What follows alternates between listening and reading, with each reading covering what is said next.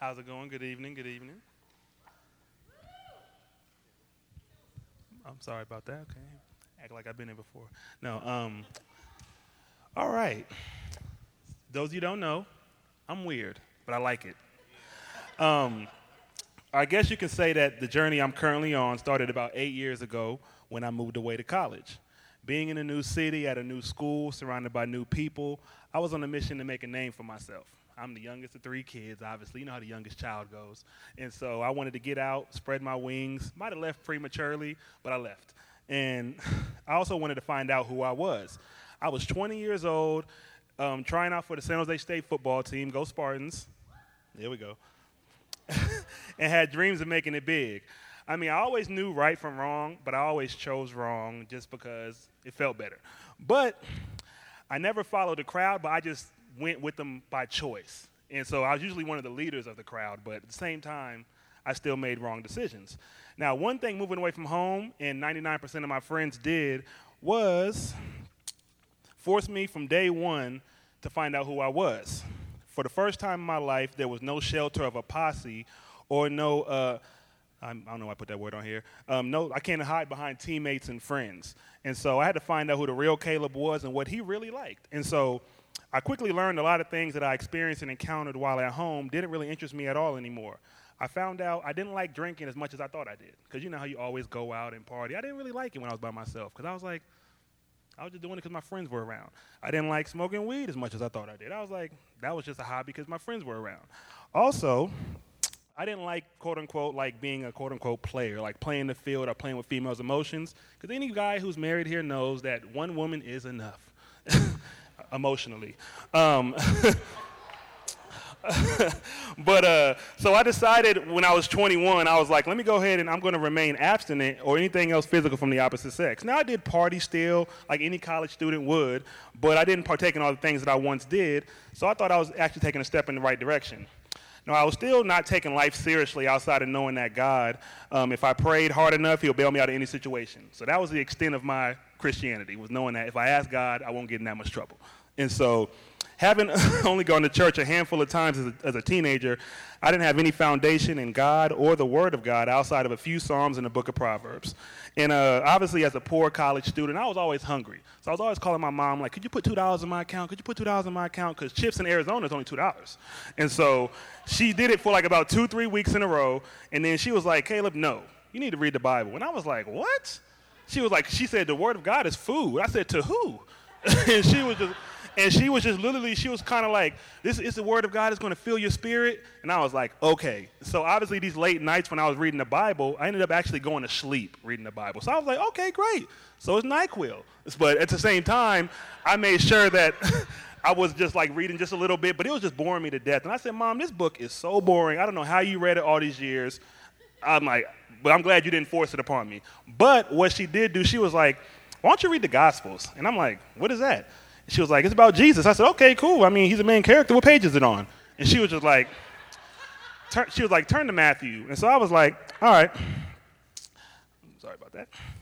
And so obviously I turned to Matthew, and literally overnight, I went from counting Bible pages in my sleep to not being able to go to sleep because of the life and ministry and story of Jesus was way too interesting. And a lot of the reasons was because his humor, his wit, his rhetorical questions, his transparency, his humility and his authority, and his emphasis for the heart. And you could imagine that my world was turned completely upside down and a newfound hunger for God, and his word grew inside of me. And at this point, many things had happened in my life. I'd injured my knee playing football, so I was done playing football. I actually got disqualified from San Jose State or kicked out for having a less than a 2.0 2 semesters in a row, only because I was super lazy and I didn't ever buy college books. And lo and behold, my first job after I got kicked out of school was working for Chegg, selling college books back to students. And one day I was at work and I was like, God, these students are tripping off of books. I never had books. And I was like, the Holy Spirit said, you're not in school anymore because of that. And I was like, ooh, touche. But no, obviously, by the grace of God, I got back into San Jose State. I only had about 7 classes left, so I started going the scenic route, 1 class a semester, and Lord knows I cannot stand school. So it was like cruel and unusual punishment.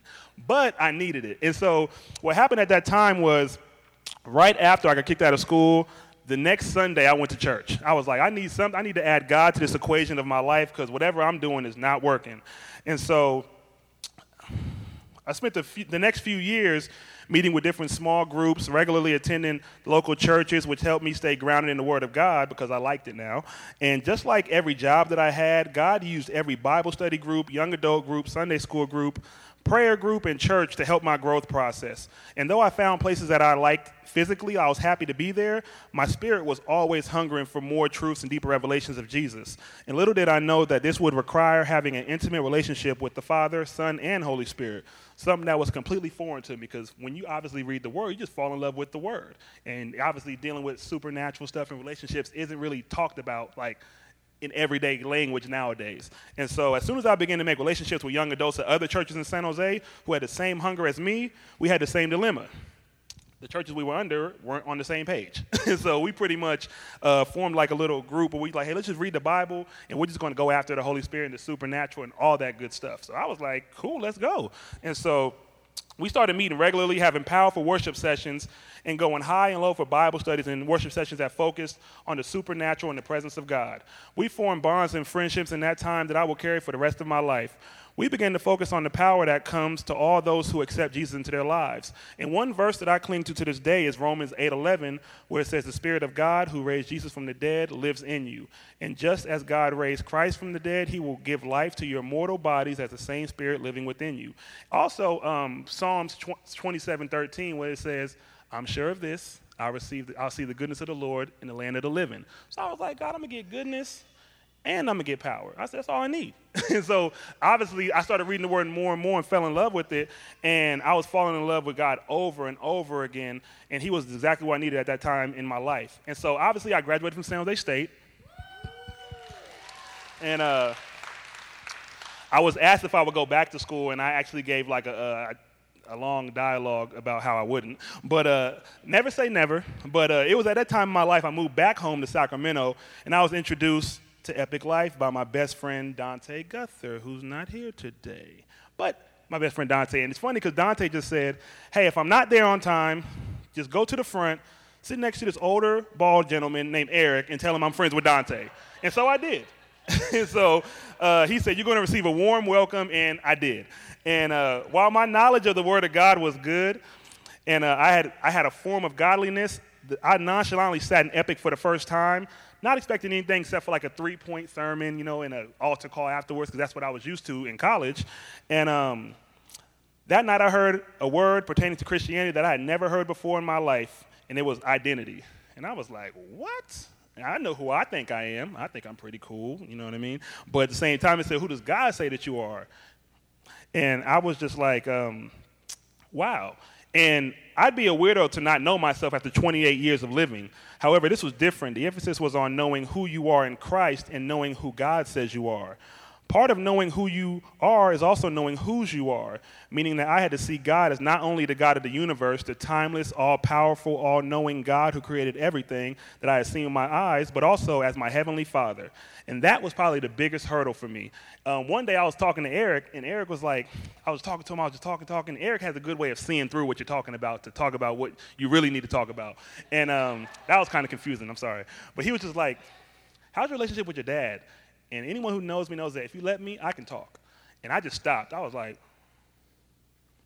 I don't know, why'd you ask that? You know what I mean? But it was that bad that I didn't have an answer for it. And so, but it was a huge hurdle because father was not a word that was in my vocabulary at all. Not that I didn't have any like fatherly figures or mentors, but I had no experience as anybody being my father who I was accountable to. And so I hadn't seen my earthly father in over 20 years. I mean, I had mentors and coaches, but no one who ever was just like blood, flesh of my flesh, blood of my blood. And so the revelation of God as a heavenly Father was so dynamic to me that I was actually nervous to go down that road. I didn't come back to Epic for a few months. So I'm not going to lie. I used to work off Sunrise. I would drive right by Capitol like, yeah, I'm going home. But at the same time, I'm being honest. But at the same time, and it was easy for me to do that because the only people I knew was Dante and Eric. So no one really said, Caleb, where you at? Why aren't you showing up? But then Dante would text me every now and then, you going? And he lives in the Bay Area. And I'd be like, nah, I ain't going today. I'm tired from work. Knowing I wasn't tired. But then one day, like the Holy Spirit was like, get up and go back over there. And I was like, all right, I will. And because the Holy Spirit has a good way of, he knows how to get me in a room. And so he kept tugging, and then I came back, and I've been coming back regularly ever since. And since then, I fully embraced the journey of finding my true identity in Christ as a son of God, and Epic is the perfect environment to do that. If you view God as angry, annoyed, impatient judge who sits in heaven with a chalkboard who tallies all your rights and wrongs, or a cashier in the drive-thru of heaven as you make your order through the box of prayer, or even question the existence of God, period, stick around. As I've come to find out, people at Epic are just as weird as me. In finding out who you are, you find out more and more of who God is, because he created every single one of you in his image, and he's perfect, meaning that you are perfect, not in deed or in act, but perfectly created for a purpose that destiny only can be fulfilled by you, or the real you. And so if destiny is a lock, then your identity is the key. The more that I continue to walk in identity, the more free that I become, and the more I can see who I am, my friends, my surroundings, and my life from God's perspective. Although the road is intimidating because you have to come face to face with truth, both about yourself and Jesus, the journey is well worth it. I learned quickly that upon accepting Jesus into your heart, that doesn't stop any temptation, adversity, self-doubt, failure, or fear. It does mean, however, that you have a rock to stand on, to run to trust in, and find your true self, your self-worth, the you that stands out from the rest of all creation. So I embrace being weird because I found out what it stands for. Wonderful, exciting, interesting, real, and different. I love you guys.